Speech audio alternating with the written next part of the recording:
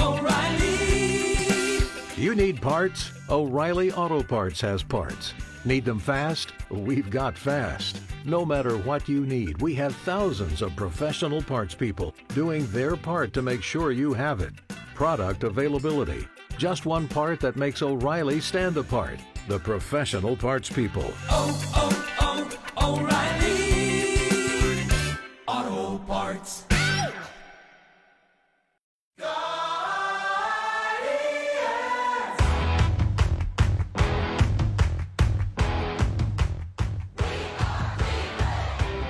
All right, pardon me while I refresh my email, waiting to hear from Jim Rosenhaus, because he's the guy that knows everything. And we have him on our WHBC Newsline this morning. Hi, Rosie. Don't you ask me about weather, Pam. Don't do it. I'm so sorry, but I keep going click, click, click. Is there something from Jim? Is there something from Jim yet? Well, here, I'll tell you what. I'll set you up your morning so you can give yourself a break. It sounds like we won't hear anything one way or another until noon. So how's that? Okay, great. That saves my finger. And if it comes before that, I'll shoot you a text. How's that? Okay, I love it. I love it. Oh, my gosh. You know, this is, I don't know. I keep looking at the forecast, and obviously you've probably looked at it too, right? Yes. Yeah, it doesn't look What good. are you seeing? Yeah, what are you From seeing? a distance. See, this is what happens when the Yankees come to play Cleveland in Cleveland, and there's a weather situation.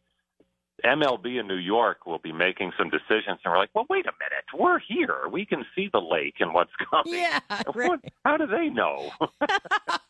That's it. That's exactly right. I looked at the hour by hour, and there's chance for storms and heavier rain, and I don't know, but and I guess there's obviously no confirmation or anything like that. But if indeed it does get postponed to tomorrow, any ideas on, when we might get to play the game, or they might get to play the game? I think they're okay. So if it is postponed, which it is not, let's alert our right, not yet.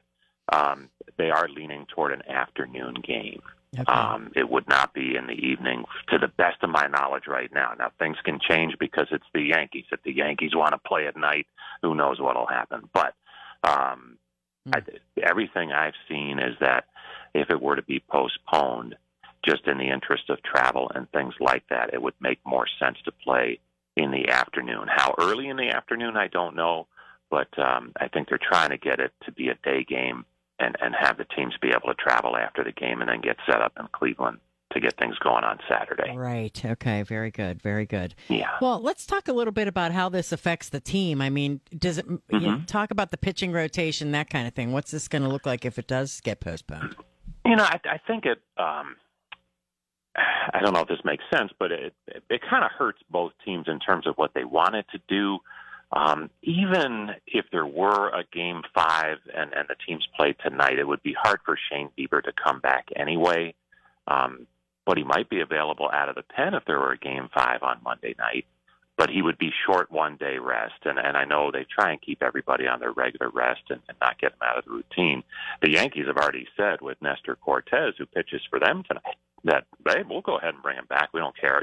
But it'll probably be out of the bullpen. And that may be the case with Beeps, and maybe they put him in the pen for Game 5 of it, all or nothing type game. So we'll see. It was interesting. There was there's so many rumors going around when you see a weather forecast like we have for tonight.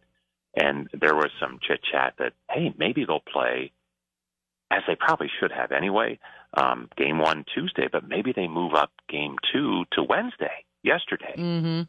It was a beautiful day here in New York City. They had a wonderful workout, and it would have been a great day for baseball. And if that had happened, then you'd have both guys, who both teams really like, available for a potential Game 5 on regular rest. But I don't know if logistically it was just too much to try and move it up that quickly, a full day, and so it never came to fruition. But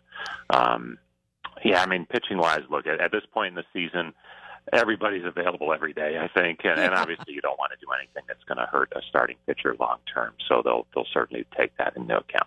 Talk a little bit about the Yankee crowd, because, from our vantage point, I don't know, what's it like? I mean, are they into this? Are they Were they into it in the beginning of the game, or did it wait until, they started scoring that they really started to get into it? I mean, you're there, you saw it. What was it like in the stadium? Very much so. It's funny.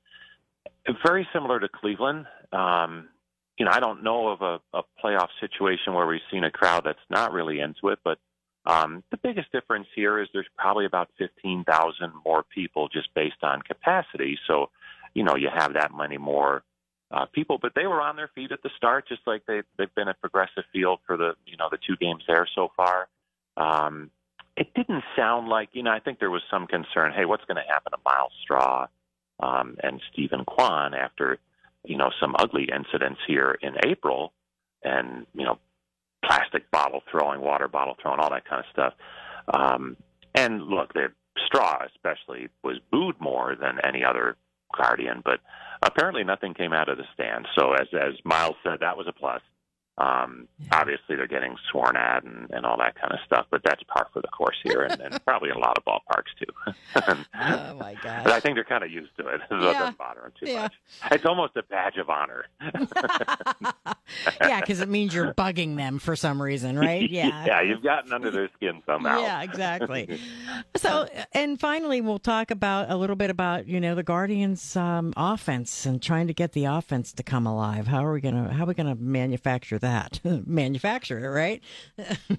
Yeah, I mean, it's been a struggle for sure. And I think the biggest difference postseason to regular season, for instance, the last 6 games of the regular season, you're playing the Kansas City Royals, statistically the worst pitching staff in baseball.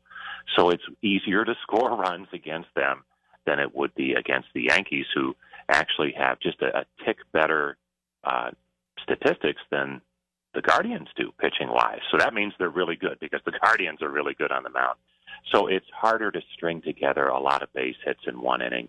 A lot of their innings are stringing together base hits, throw a walk in there. Maybe the guy gets hit by a pitch and they hit a ground ball to third base and the guy can't pick it up, and boom, all of a sudden you have 3 or 4 runs on the board.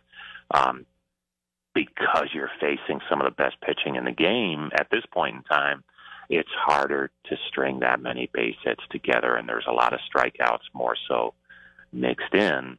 And so far they've been living and dying by the solo home run, and at least on Tuesday night that was not quite enough. So we'll see if they can get something going against another really good lefty this time in Nestor Cortez tonight, but they love their chances with Shane Bieber on the mound tonight too. Yeah, for sure. All right, well, I'm going to lay off the email refresh. And for what it's worth, I'm looking out my hotel window right now over towards Central Park, and it's a beautiful morning here in New York, just partly cloudy. Gosh. But there's a blob on that weather radar that doesn't look good coming in, and it's all green, and there's a little yellow in there, too, so we'll see what happens. All right, well, I will wait to hear from you, Rosie, and we will talk again soon, sir. Thank you. Okay. Thanks, Pam.